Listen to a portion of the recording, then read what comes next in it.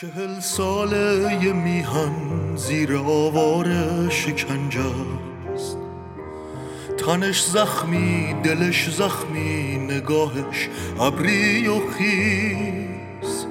40 ساله زمین و آسمونش رنگ خونه. و اما مصاحبه این هفته رادیو ایراوا. این هفته خانم سهیلا دشتی آموزگار، نویسنده و فعال سیاسی میهمان ما هستند از سوئد. چند روز پیش با ایشون درباره چرایی پیوستن برخی از اعضای سابق مجاهدین خلق به جبهه آخوندها گفتگو داشتم که با هم این گفتگو رو میشنویم. سلام میکنم به شما خانم دشتی. حالتون چطوره و خیلی خوش آمدین به رادیو ایراوا. سلام از من، خیلی ممنون که این فرصت رو به من دادید. با توجه به وضعیت سوئد و این قرنطینه نیستیم ما. خوبه ولی میسازین حتما. نه بین فاصله ها زندگی میکنیم. بله درستش همونه. خانم دشتی، من روی یک موضوع مدت‌ها دارم فکر میکنم و اون این هست که برخی از افراد مبارزه رو ترک میکنن. البته میفهمم و درک میکنم و قبول دارم که مبارزه برای هر کسی نیست و به هر حال ترک مبارزه یک تصمیم هست و همه حق گرفتن این تصمیم رو دارن. اما موضوعی که مطرح میشه اینه که برخی از این افراد که مبارزه رو ترک میکنن به خدمت رژیم در میان و سوالی که برای من همیشه مطرح بوده این است که پروسه به خدمت در آوردن اعضا که در این زمان سازمان مجاهدین خلق مد نظر هست، این افرادی که از سازمان مجاهدین جدا میشن در چه پروسه‌ای به خدمت رژیم در میان؟ این پروسه چگونه طی میشه؟ ببینین، بذار اول یک مقدمه‌ای بگم برای این سوالی که میکنین، چون جدا شدن از هر مبارزه یا هر دستگاهی چیزی نیستش که مخصوص سازمان مجاهدین باشه و حتی به خدمت لشکر دشمن در آمدن هم مخصوص سازمان مجاهدین نیست. این اتفاقها همه دوران تاریخی افتاده. از اسلام که ما به هر حال یه مقدار اطلاعات بیشتری داریم به خاطر کشورمون مسلمان بوده، یا حتی از دوره روم باستان. من فکر میکنم این شکسپیر جمله خیلی قشنگی نوشته، حالا به سزار روم نسبت میدن که پسرش بهش خیانت میکنه و میره توی لشکر دشمن، بعد برای کشتنش میاد که خود پسرش به اصطلاح پدرش رو که امپراتور بوده بکشه. بهش میگه بروتوس تو هم از بین اونایی که رفته بودن. یعنی این نیستش که بگم فقط مخصوص مجاهدینه. انسان کلا موجود پیچیده‌ای هست. یعنی ما پیچیده ترین، شاید بهش میگن اشرف مخلوقات، این اشرف مخلوقات شاید یک جرم باشه شاید یک صفت خوب باشه، چون به هر حال همه خوبی ها و نیکی ها و بدی هایی که امکان داره توی ذهن بشر باشه توی این اشرف مخلوقات موجوده. میتونه به اعلی علیین برسه یا به اسفل السافلین بیفته. مهمترین مسئلهش انتخابه. یعنی تا چقدر یک انسان میتونه انتخاب کنه و روی سرنوشت خودش تأثیر بذاره و سرنوشت خودش رو تغییر بده، یعنی دچار جبر بیرون نشه. خب حالا برمیگردیم به این پروسه‌ای که به عنوان کسانی که چرا مبارزه رو نکشیدن و خب طبیعیه مبارزه. حالا برگردیم سر دوران این 40 ساله اخیر و رژیم ولایت فقیه یا رژیم جمهوری اسلامی پیچیدگی‌های خاص خودش رو داره. یعنی پیچیدگی مبارزه با رژیم جمهوری اسلامی و با ایدئولوژی ولایت فقیه شاید نمیدونم الان ما توش هستیم، نیاز داشته باشه در 50-100 سال آینده راجبش بنویسن که این با چه شیوه هایی استفاده میکرد که حکومت خودش رو ادامه بده. ببینین رژیم جمهوری اسلامی اگر که بخوایم بجز اونایی که دوره فعالیت سیاسی سازمان مجاهدین یا گروه‌های سیاسی در مجموع قبل از 3 خرداد 60 کشته شدن، زخمی شدن یا دشنه‌شون کشیدن، بهشون چماق زدن یا هر چی که تاریخش حالا یه موقع دیگه هست، با 3 خرداد 60 میخواد ثابت کنه که محکومه، هیچ مبارزه‌ای وجود نداره، همه باید بمیرن. این پروسه ادامه پیدا میکنه برای نابودی. خب از اون جهت که سازمان مجاهدین بیشترین تعداد هواداران بین گروه‌های سیاسی رو داره و بزرگترین سازمان سیاسی ایران بود، در اون مدت کوتاه به اون سازمان بزرگ تبدیل شد، طبعاً تعداد کسانی که از سازمان مجاهدین هم دستگیر شدن و هم اعدام شدن بیشتر از سازمان‌های دیگه است. یعنی مردمی بودن سازمان و گستردگی سازمان توی تمام اقشار جامعه رو میتونستیم ببینیم. رژیم میره تا سال 67 که البته پروسه تواب سازی رو از توی زندان‌ها خودشون با یک ایدئولوژی شروع کردن که این بوده، یعنی حتی توی شوروی سابق بوده، دوران شاه هم بوده. یعنی تواب سازی یعنی که از کاری که کردی پشیمون بشی و برگردی، توبه کنی. خب این همه جا بوده. دوره شاه هم خب می آوردنشون تو تلویزیون، پرویز نیکخواهی بود و اینا. تفاوتی که جمهوری اسلامی داره، راضی نیست که این طرفی که خسته شده میگه بابا خستم، نمیخوام دیگه، نمیخوام اون کارا رو بکنم، حالا تحت فشار، تحت شکنجه یا هر چی، میگه نه تو باید عین خود من بشی.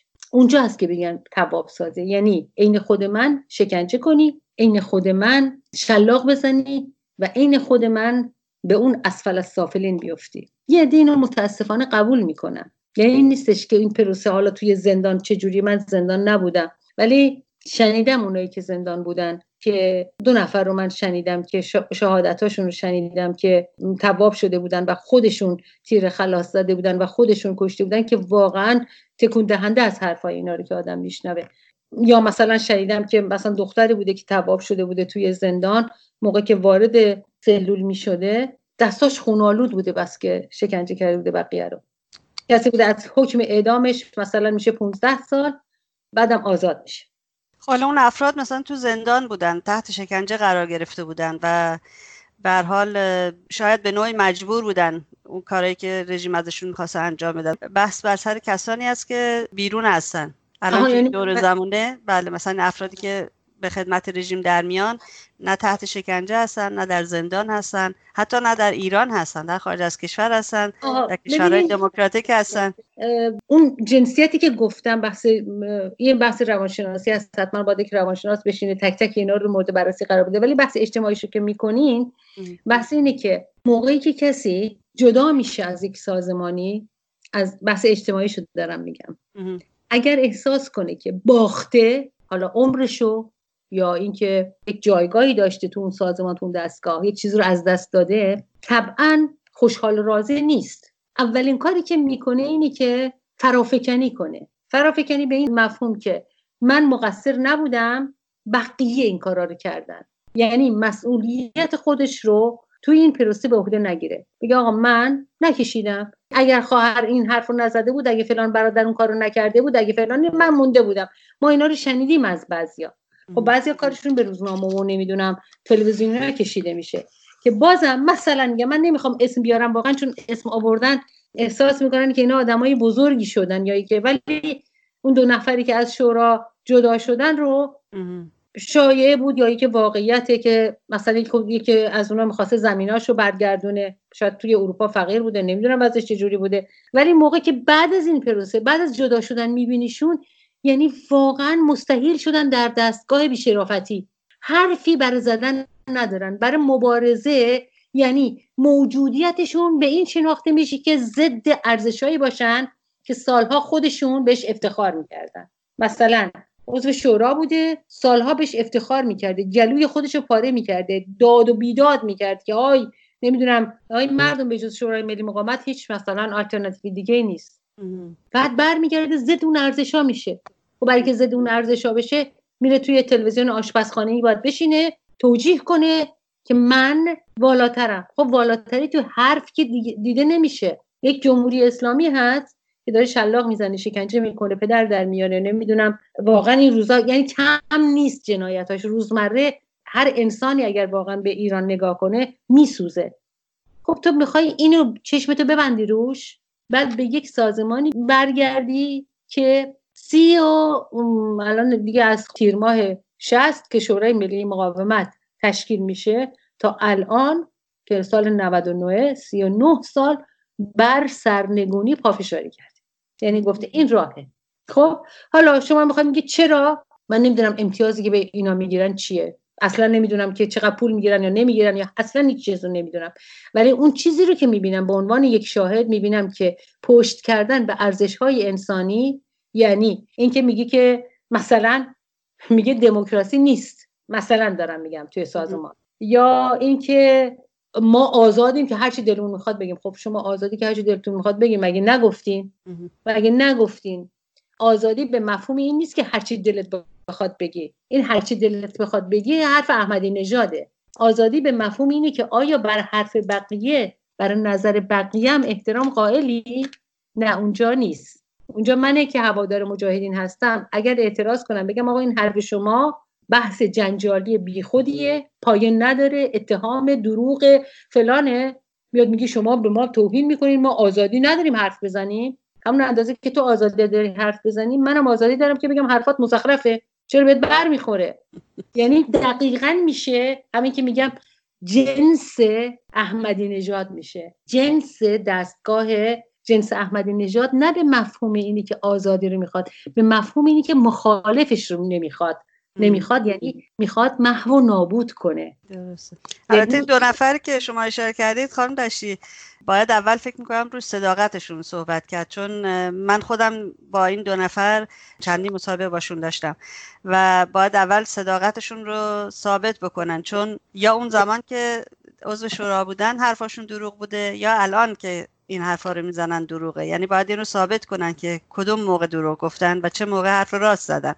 آدم نمیتونه 20 و چند سال در درون یک سازمان یا یک به هر حال گروهی باشه، فعالیتایی داشته باشه و مثلا کتابی چاپ زده باشه تا کمر خم شده باشه برای یک نفر، ولی وقتی با اون شیوه غیر منطقی و زشت در واقع جدا بشه و بعد هم پرخاشگر باشه و نسبت به اون شورا، نسبت به شورای ملی مقاومت حالت طلبکارانه که هیچی، حالت دشمنی داشته باشه. اونها من فکر میکنم در وهله اول باید صداقتشون رو حتی شاید برای خودشون در وهله اول ثابت کنن. من نمیدونم، واقعیت قضیه نمیدونم. ببینین مقاومت نه با مجاهدین شروع شده نه با مجاهدین تموم میشه. الان ما خوشبختیم که توی دورانی هستیم که مجاهدین هستن و ما کنارشون هستیم که به این افتخار داشته باشیم که بگیم ما با مقاومت هستیم. در طول تاریخ مبارزانی بودن جونشون رو فدا کردن و آینده هم خواهند بود و تاریخ هم به مقاومت شناخته میشه، نه به خائنین. خائنین یک جور دیگه باشون برخورد میشه. توی نروژ به عنوان کشوری که تحت سلطه نازیسم بوده و خیلی هم ازش نگذشته، 75 سال پیش پیروز شدن نیروهای متفقین بر هیتلر و موسولینی و ژاپن، نروژیایی که ازدواج کردن با آلمانیا، ازدواج کرده بودن، اخراجشون کردن از نروژ. جنگ تمام شده ها، اجازه برگشت بهشون نمیدادن تا مدت ها. من الان نمیدونم چجوریه. یعنی اینکه مقاومت هست که مشروعیت داره، نه پشت کردن به مقاومت. خانم دشتی حالا میرن علیتون مینویسن میگن شما تهدید کردینا. نه حالا اون که ببینین تهدید میتونن همه چی بنویسن، کم هم ننوشتن الان که بنویسن میگه مقاومت مشروعیت داره. من میخوام بگم که اگر کسی موقعی که بهش میگه مقاومت مشروعیت داره خودش رو مثل نازیستا میدونه، میترسه، خب بره شکایت کنه. من میگم مقاومت مشروعیت داره، پاشم وای نیستم. نه اینکه به خاطر مثلا عقیدم باشه، یعنی عقیدم هست ولی که این یه اصل ثابت شده هست. در طول تاریخ شما نگاه کنید، مثلا مبارزات استقلال طلبانی آمریکا 400 سال پیش چجوری از اون کسانی که مقابل انگلیس وایسادن و به استقلال آمریکا رسیدن دارن ازشون یاد میکنن.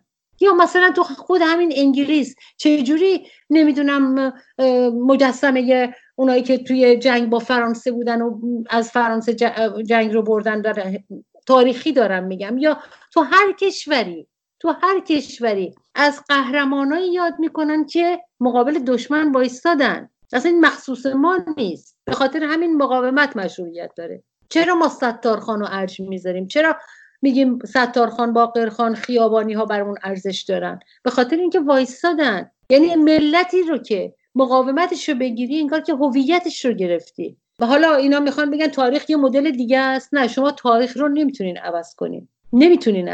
میتونین یک بخشش رو به دناعت‌های خودتون اختصاص بدین که شاید روزگاری برای تنبؤ بقیه، برای درس عبرت بقیه یاد کنن از شماها، ولی مشخصاً شما به طرف راست تاریخ تعلق ندارین، به اون بخش مردش تعلق دارین و دارین گلوی خودتون رو پاره میکنین که به اصطلاح مشروعیتی پیدا کنی با زشت‌ترین شیوه ها، با توهین ها، با افتراهای جنسی، شخصیتی، بدون هیچ مدرکی، بدون هیچ زمینه‌ای. خب میشه جنس خمینی میشه. شما میگه زندان نبودی یا تو ایران نبودی، لازم نیست باشه آدم توی ایران، چون مبارزه که مرز نداره با رژیم جمهوری اسلامی، همه جا میتونه صورت بگیره. منتها آدما رو میتونی با در باغ سبز نشون دادن، با فریب دادن، اون لحظه انتخاب طرف میگه آقا من دارم میمیرم، الان شد 70 سالم، مثلا ایران رو ندیدم، ای زمینام هم رفت. خب میری دیگه.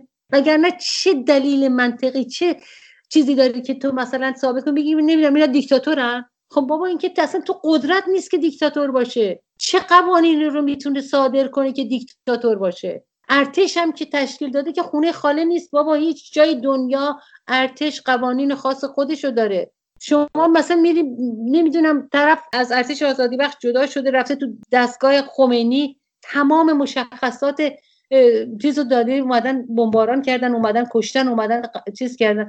من نمیفهمم، یعنی تو همه جای دنیا میگه کسی که از ارتش جدا بشه، حالا بگین شما تهدید میکنن، بابا دادگاه نظامی براش تشکیل میدن دیگه، حداقل نمیفرستنش اروپا که بعدم 4 تا بلندگو رژیم براش بخره اینجا اونجا ببرنش. اینا که دیگه احتیاج به مدرک نداره که مستقیما خودشون. ببین انجمن نجات کتابای مصداقی رو در خونه اعضای خانواده های مجاهدین میفرسته که روشنشون کنه. برای چی کتاب مصداقی از طرف انجمن نجات برای خانواده ها فرستاده میشه؟ خب آقای مصداقی کتاباشو به انجمن نجات میفروشه دیگه، یا اینکه یه ارتباطی دارن. حالا هر چقدر میخوای بگی من ارتباطی ندارم، برای چی؟ خیلی ساده است، خیلی ساده است. یعنی کتابای تو اینقدر منتشر شده در دنیا که هر جای دنیا به فروش میرسد و شما هم خبر نداری، یا اونا خودشون میرن چاپ میکنن. ببینین بحث اصلی اینه که اگر به تاریخ نگاه کنیم 2 تا تبلیغات خیلی بزرگ داشته رژیم. یکی بحث تروریستیه که اون رو با لابیستایی که داشت به خصوص توی آمریکا از طرف نایاک شروع کردن که یک سیستمی داشتن که مثلا مشخصا دارم میگم چون این بحثا همه بوده، ولی نایاک به شکل بسیار گسترده و نایاک توی آمریکا و بقیه کشورهای اروپایی تا اونجا که بتونن اسم سازمان رو توی لیست تروریستی نگه دارن. خب از اون طرفم دستگاه جمهوری اسلامی تا اواخر دهه 70 تصورش این بود که مجاهدین رو از بین میتونه ببره. دهه 70 شمسی رو دارم میگم و نه میلادی. میتونه مجاهدین رو از بین ببره با حکومت رفسنجانی. شما اگر نگاه کنید یک کمی آدم تاریخ رو ورق بزنه، رفسنجانی با قتلایی که توی اروپا انجام گرفت و با حملاتی که به اشرف شد خیلی وحشتناک، تصور کردن که مثلا 100 تا موشک اینا میتونن مجاهدین رو از بین ببرن، نتونستن. بعد میاد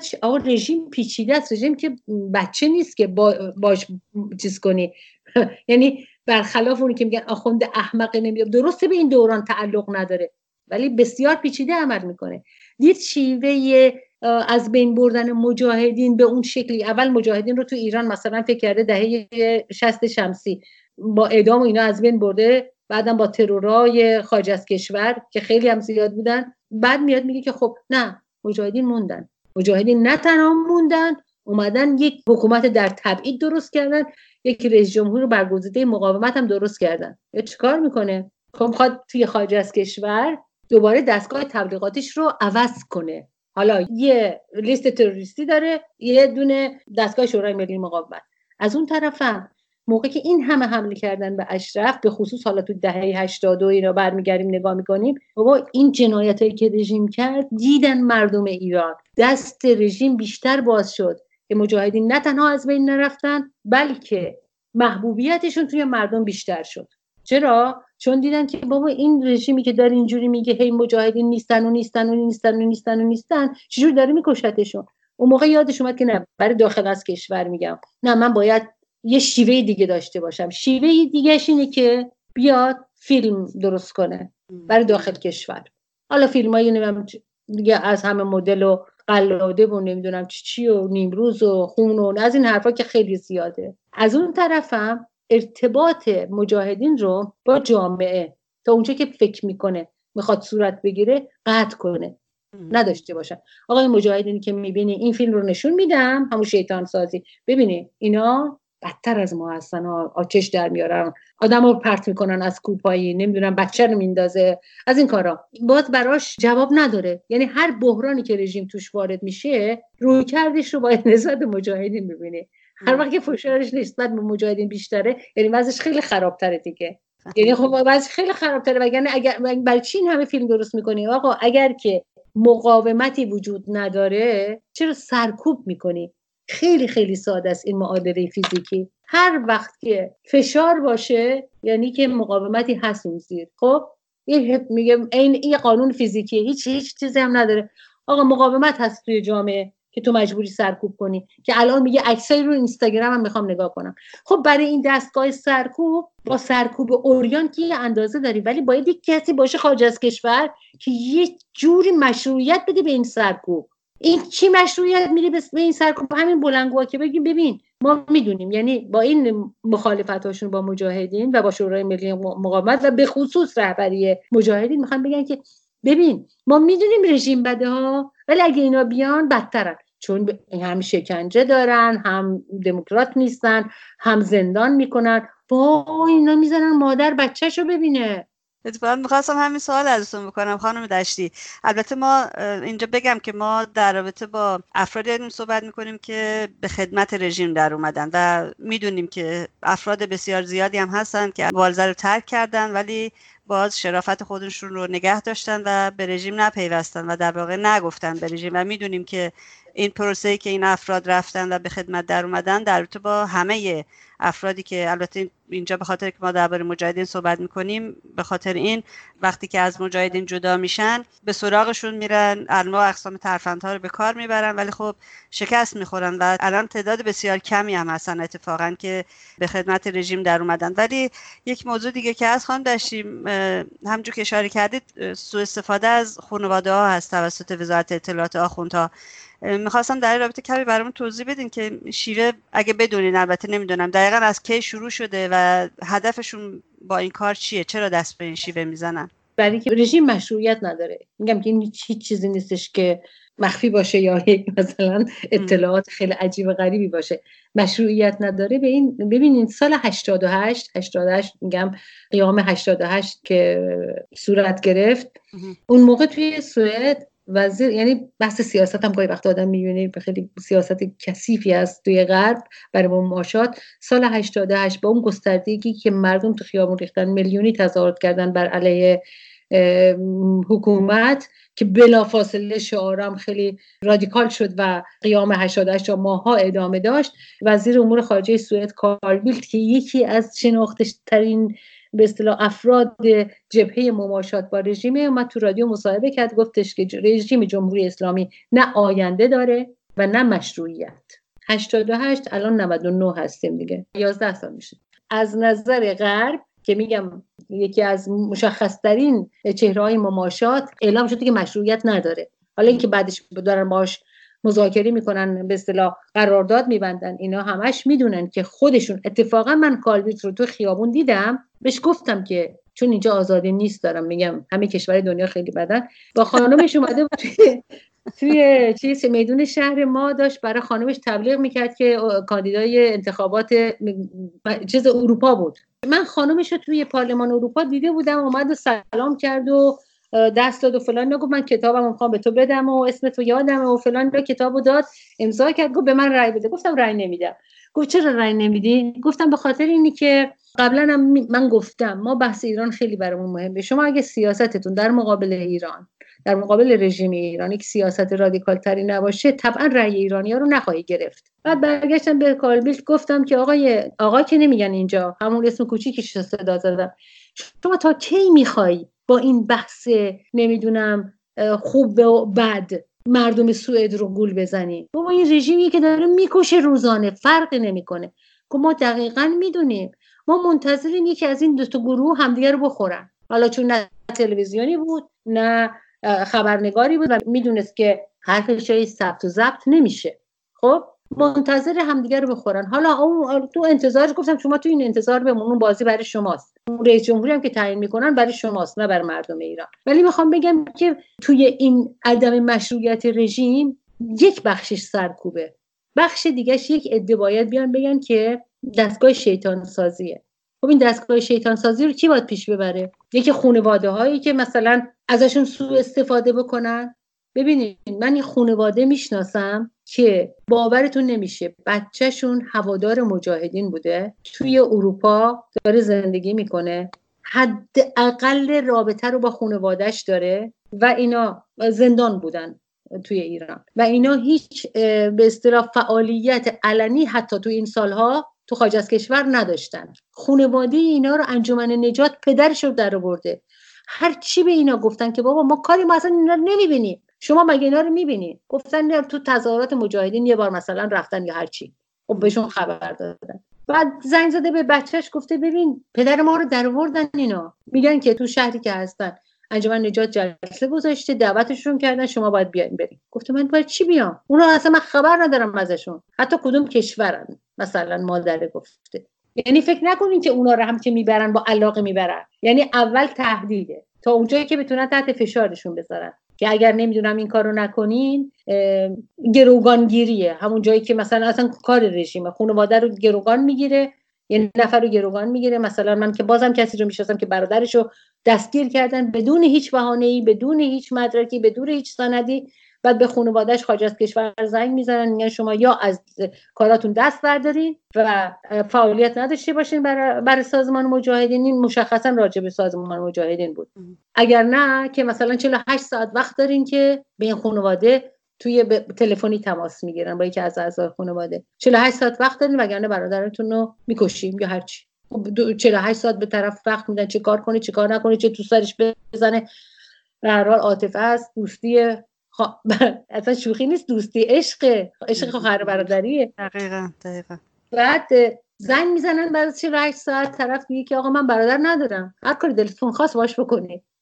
بعد به برادر میرن میگن که دیدی هیچ عاطفه‌ای به تو ندارن اینا، فلانن چنانن. حالا اون طرف به خاطر که رژیم دست از سرش برداره گفته. رابطه اینا قطع شده تا مدت‌ها. یعنی برادر اینقدر عصبانی که من رو تو اون شرایط گرفتن انداختن. خب اگر که کسی که برادرش توی اسیر دست اوناست گفته بود خب چیزه، یعنی وارد معامله شده بود با اینا. وارد معامله که بشی باختی دیگه.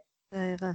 نقطه ضعف نشون میده. تا مدت‌ها این برادر که چه دلگیری از اینا داره که دیدی. من بازم موردایی که میشناختم یعنی اینجوری نیست که خانواده به راحتی بپذیره، اصلاً بحث عاطفه ها رو خیلی مطرح میکنن. من باز با یکی دیگه شون صحبت میکردم که خانواده رو تحت فشار قرار داده بودن قبل از داستان انتقال مجاهدین به آلبانی بود که گفت اینا عاطفه ندارن که حتی با ما تماس بگیرن. گفته بودن از طریق یه نفر مثلا بهشون بگو که با خانواده تماس بگیرن. خب حالا اون موقعم توی میگم که لیبرتی بودن با امکانات بسیار سخت و اینا شاید نمیتونستن با ایران تماس بگیرن، نمیدونم چه جوری بود. بعد بهش گفتم چی بهش گفتی که مثلا گفتم بهش که ببین بحث عاطفه رو میکنی تو به انتخاب برادرت که اون همه عشق داره به مردم، تو داری اینو زیر سوال میبری به خاطر خودت. تو فکر نمی‌کنی که مثلا این از زندگیش تو آمریکا گذشت، از این گذشت، از اون گذشت، از اون گذشت، رفته تو اون گرد و خاک و زیر بمبارون و زیر ترکش و فلان اینا، عاطفه‌ای داری که مونده. ببین یعنی آدم نگاه میکنه شیوه رژیم یک سویه نیست که آدم بگه که این کارو میکنه. همین که بهتون گفتم یه عده رو میخره، یه عده رو تهدید میکنه، یه عده رو هم خب دیگه اگر که چیز نکنن زندان، شکنجه است و وحشتناک هم هست. اصلا خبرایی که از زندان میاد بیرون واقعا دیوانه کننده است دیگه. الان شما همین یعنی مگه آدم چقدر میتونه مثلا میگن اگر که مقاومت نکنی میشی سعید ماسوری الان 18 سال زندان بدون یک روز مرخصی با تمام مریضی‌ها، مجید اسدی یا مریم اکبری منفرد یا فاطمه مصنع و همسرش مغازه‌شون رو گرفته بودن، بعد مجبورشون به شکنجه که نکنین فلان نه. خب راضی نشدن، برنگشتن، خونه‌شون هم مصادره کردن. حالا بچه‌ها اینا کجا برن؟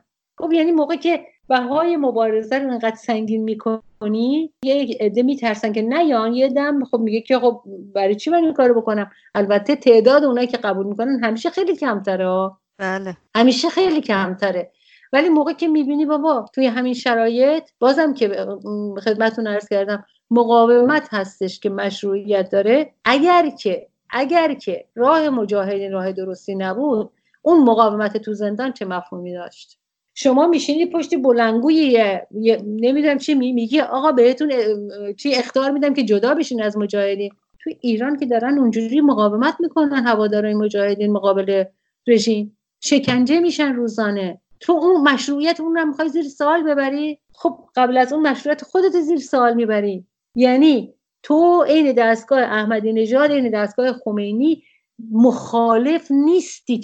تو میخوای منهدم بکنی، اصلا مخالف نیستی. چون اگه مخالف بودی برای مخالف خودت حق زندگی قائل میشدی. تو حق زندگی قائل نمیشی در مقابل رژیم، چون میدونی که رژیم میکشه. چجوری من یعنی واقعا این معادله رو نمیتونم از ذهن خودم حل کنم. تو چجوری آدم‌ها رو زیر شلاق رژیم همینجوری میخوای ول کنی؟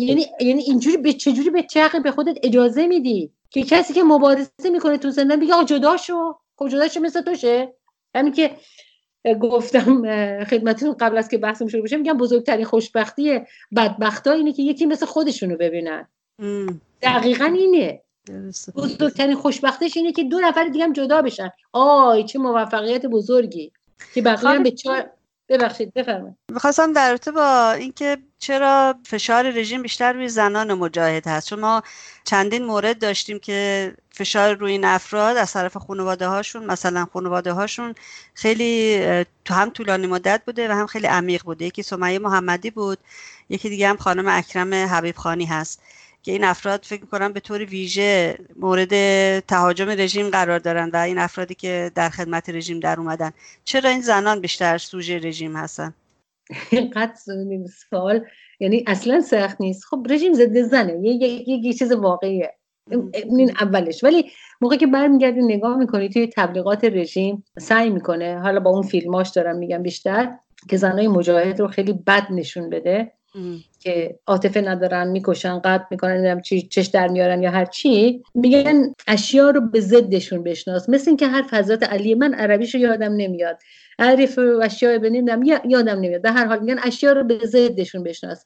خب موقعی که نگاه میکنی میبینی که رژیم این همه تبلیغ سو راجع به زنای مجاهد میکنه، پس زنای مجاهد تو جامعه حرفشون شنیدن داره، یعنی حرفی برای زدن دارن. یعنی بین زنا این حرف استقلال، آزادی و اینی که استقلال از مرد داشته باشی، تحت قیمومیت مرد نباشی، خب چیز میگیره دیگه. بابا شوخی نیست. میبینی که زنی که همیشه جاش توی آشپزخونه بوده الان توی مدیریت بزرگترین مبارزه تاریخ کنونی ایران قرار داره. شوخی نیست. تاریخ کنونی ایران هم نه فقط تاریخ دنیا، چون این مقاومت رو اگه نگاه کنی، مبارزه انسجام یافته و تشکیلاتی در هیچ جای دنیا الان وجود نداره به شکل سازمان مجاهدین شورای ملی مقاومت. خب زن در رأسشه.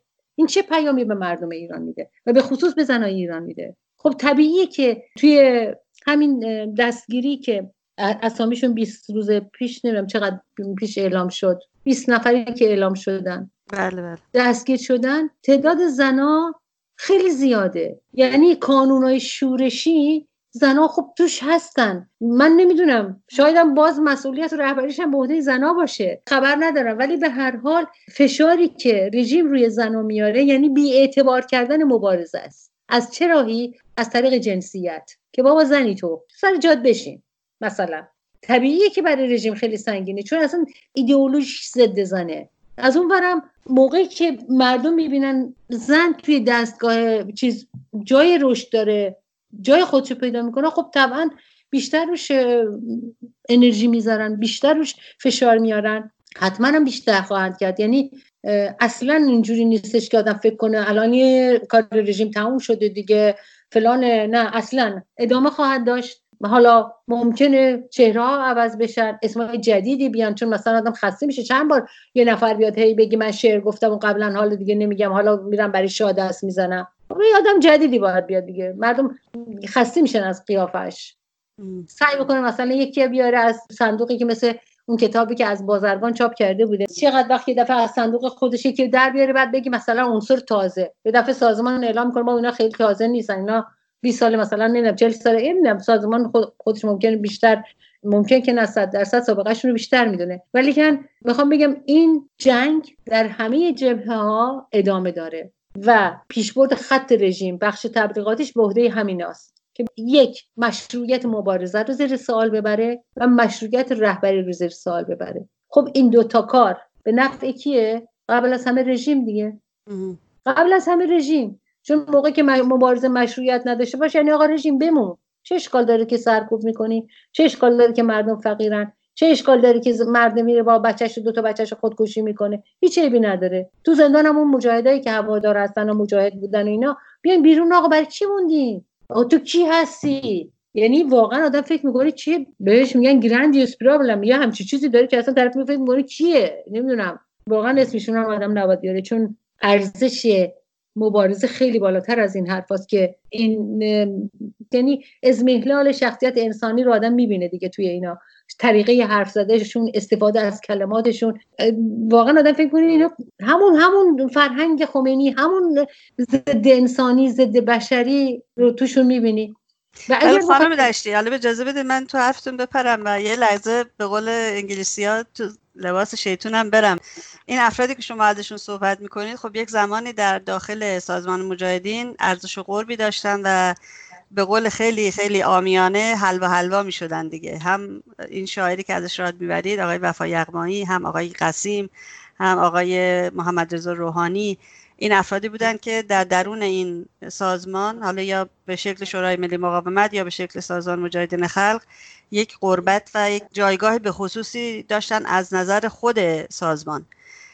آیا خود سازمان مجاهدین و یا شورای ملی مقاومت یا رهبریشون یا هرچی خودشون مقصر نیستن در نگه داشتن این افراد در درون این سازمان؟ چجوری اینها خودشون این افراد رو تحمل کردن و چرا وقتی که خواستار جدا شدن و خواستار ترک سازمان شدن باز اصرار بر این بود که اونها بمونن؟ من از طرف سازمان مجاهدین اصلا نمیتونم حرف بزنم، چون از نظر تشکیلاتی هیچ ارتباطی با سازمان مجاهدین ندارم اصلا. ولی بر اساس شواهدی که دیدم، به خصوص در مورد اون دو نفری که عضو شورا بودن، مدارکی که بعداً انتشار پیدا کرد رو میگم. یعنی منم بر اساس همون مدارک سوال مطرح. سر رفتنشون من چیزی ندیدم که دفتر شورا برای موندنشون اصرار کرده باشه، چون اینقدر ناگهانی اینا قبل از که به شورا، به دفتر شورا اعلام کنن، استعفانامه‌شون رو علنی توی سایت‌ها گذاشته بودن. من چون میگم که نه توی شورا هستم نه توی مجاهدین، روابط و اینا رو نمیدونم، ولی اینقدر میفهمم که حرمت انسان‌ها به توی مبارزه موندنشونه. تا اون موقعی که تو اون مبارزه هستی مشروعیت داری. موقعی که پاتو گذاشتی کنار، تا اون موقعی که به اصطلاح سنگ پرونی نمی‌کنی، خب زندگی عادی تو بکن. ولی اون موقعی که سنگ پرونی کردی دیگه، من این کمی این لغتی که شما استفاده کردین حساسیت دارم. به نظر من حلوا حرف درستی نبود، به خاطر اینکه خود من، خب شما هم حتما توی نمیدونم چقدر توی تظاهرات و اینا این افرادو میدیدین، گاهی وقتا چیز میشد، آدم میگفت که برای چی اینقدر این داره داد میزنه، برای چی اینقدر داره چیز میکنه. ولی خب گفتم خب دیگه حالا داره تعریف میکنه یا اینجا، یعنی این شیوه شور و فتوری رو خب آدما احساس میکردن که درست نیست. من نمیدونم، میگم اصلا اطلاع ندارم، ولی اینقدری که از بعدش میفهمم میبینم تا اونجایی که منم همینجورم، همون اندازه که من خوشحال میشم یک نفر به جبهه مقاومت میپیونده، طبعا رژیم هم خوشحال میشه که بیشتر، 100 مرتبه بیشتر از ما که یکی رو جدا کنه. خب حالا اگر که یه آدمی مثلا به علل شخصی جدا میشه، یا توان نداره یا خسته است یا هر چی، میره دنبال زندگی خودش که خب فبه ها. ولی این موقع که میره توی جبهه دشمن، خب دیگه مرزش رو تعیین کرده، به گفته بازم چی بروتوس تو هم خب رفتی تو جبهه دشمن، دیگه نمیشه که باید به گفته شما حلوا کرد. تا اون موقع که صدا در نیامده میرید، نمیدونم، اول از همه من باور کنین، نه اینکه بگم چیز حرفای اینا رو توی سیمای آزادی برای بار اول شنیدم. هیچ وقت گوش نداده بودم، هیچ وقت. یعنی واقعا اوج رذالت رو و اوج حقارت انسانی رو اونجا دیدم. خب تو به کجا رسیدین؟ یعنی یک پاسدار نمیدونم بسیجی دهنگشاد اینجوری حرف نمیزنه که این دو نفر داشتن حرف میزدن یا بقیهشون.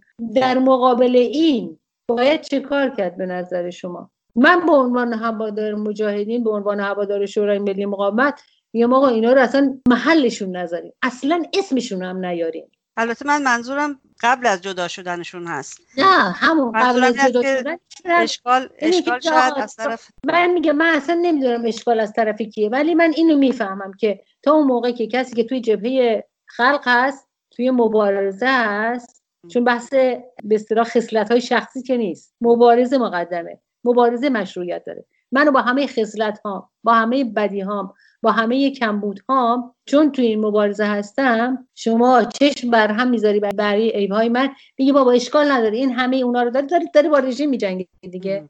خب هنوز جبهه‌شو تغییر نداده. ما آدمیم دیگه، هممون که دیگه خوشبختانه یا بدبختانه، اول گفتم اشرف مخلوقات، همه چیزا توی ما هست. خب من میگم اون خصلتایی که کم و زیاده رو چشم بر هم میذاریم، مبارزه مقدمه. بقیهش من یادم گیلانی، فریدون گیلانی که از شورا جدا شد، بعدش من از خیلیای دیگه شنیدم که دائم الخمر بوده، مشروب میخورده، فلان بوده. حالا یه مدت گیلانی بود سردبیر روزنامه کیهان بود، کلی این ور اون ور مینوشت، بعد اومد نمیدونم مثلا مرده یا زنده است، به خاطر همینم میگم چهره جدید میارن، چهره جدید و نکبتی به گفته قاطبه میارن.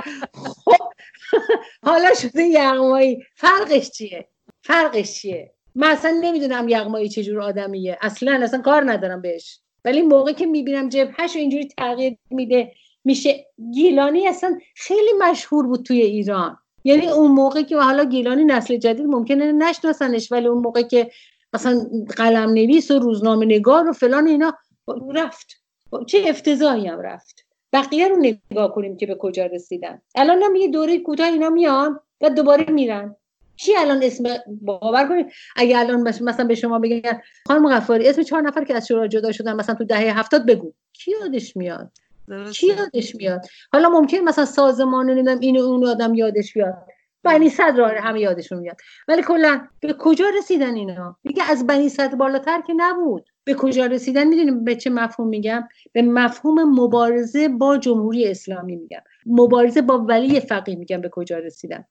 خب این عقب‌تر رفتن که جلوتر که نرفتن. جلوتر اگر باشی مرزبندی با سازمان مجاهدین نداری. میدونین چرا؟ رژیمی که سر کاره یک رژیم توتالیتر، دیکتاتور، نمیدونم بر اساس تمام موازین بین‌المللی. کسی که مقابل این رژیم از 39 سال پیش وایساده و میگه سرنگونی و در قدرت نیست، دشمن تو نیست، دشمن تو اونه.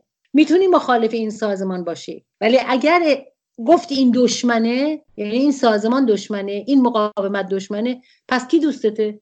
در تمام تاریخ آدما در یک جبهه می جنگن، در 100 جبهه نمی جنگن. سازمان مجاهدین هم اعلام کرده بابا دشمن اول آخر فلان فلان فلان ولی فقیه. خب شما موقعی که این مبارزه رو اونجا کم رنگ میکنین، نه مجاهدین بعدن چون نمیدونم دیکتاتوری دارن، بابا سر کار نیست که چه سیستمی داره، هر کی اومده توش با دلخواه اومده توش، هر کی هم میره با دلخواه خودش میره، کسی رو نه به زور میارن نه به زور میبرن، سعی میکنن نگهش دارن که آقا نره تو جبهه دشمن. ولی خب رفت مگه کم بودن؟ ولی کسی که میاد میگه این دشمنه، دشمن یعنی چی؟ دشمن یعنی که آقا این جنگی من با این دارم، یا تو باید بمیری یا من باید بمیرم تو این جنگ. دشمن تعریف 2 تا حزب مخالف توی کشورهای اروپایی نیستا، ما میگیم دشمن خلقه. خب یعنی اینکه باید از بین بره، باید سرنگون بشه. خب اگر تو میگی که نه حالا اول اون بمونه، اول مجاهدین از بین برن بعد اون، خب معلومه دیگه. حتی اگر به 1000 قسمم بگی من اهل به اصطلاح رژیمی نیستم، من میگم عملت خواست رژیمه. اتفاقا شما داشتین صحبت میکردین همین سوال تو ذهن منم جرقه زد که خیلی ادعا دارن که مخالف رژیم هستن و با رژیم ایران دشمنی دارن، ولی خب در عمل جوری دیگری دارن خودشون رو نشون میدن و ماهیت خودشون رو نشون میدن. خانم دشتی خیلی ممنون از وقتتون. امیدوارم که واقعا به همچنین واقعا خیلی صحبت با شما خیلی هم روشنگرانه هست، هم احساس خوبی به آدم میده. خیلی ممنون. امیدوارم که واقعا با سرنگونی رژیم آخوندها به هدف اصلیمون برسیم، یعنی برقراری دموکراسی در ایران و پایانی بر بدبختی‌های مردم ایران، پایانی بر مشکلات مردم ایران و شروعی بر زندگی جدید مردم ایران. خانم دشتی انشالله. منم که من میگم در این آرزو با همه آرزوهاتون مشترکم و امیدوارم که این مسئله هر چه زودتر پیش بیاد. دور نیست. بله دقیقاً. روزتون بخیر. خیلی ممنون. شما خواهش میکنم.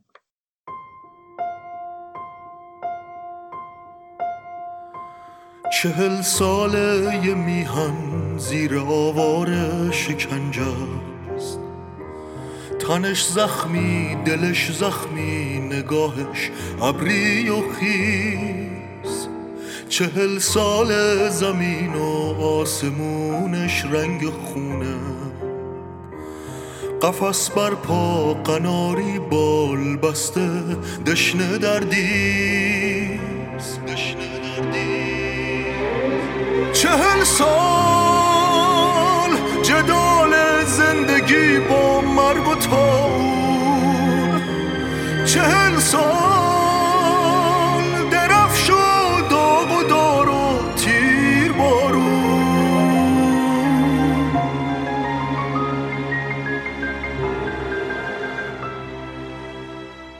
تو هر سالش چقدر تکفیر شد بر چهره لبخند، چقدر کشتن جوونامون و زیر تسمه و بند، چقدر خالی شد از امید و عزت زندگی ها، چقدر مادر پدر دقمرگ شد از داغ فرزند.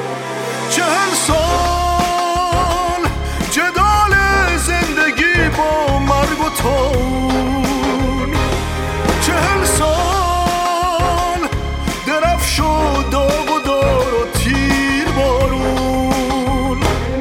ولی ایران چه مغروری ایستاده، تن نداده، داره می جنگه و پیروز میشه این اراده.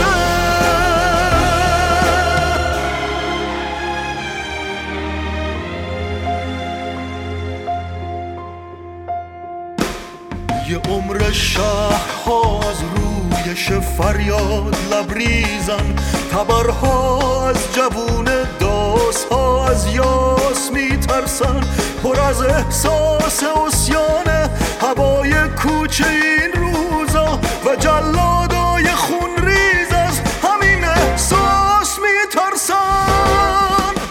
40 سال جدال زندگی با مرگ و طاعون، 40 سال درفش و داغ و دار و تیر بارون.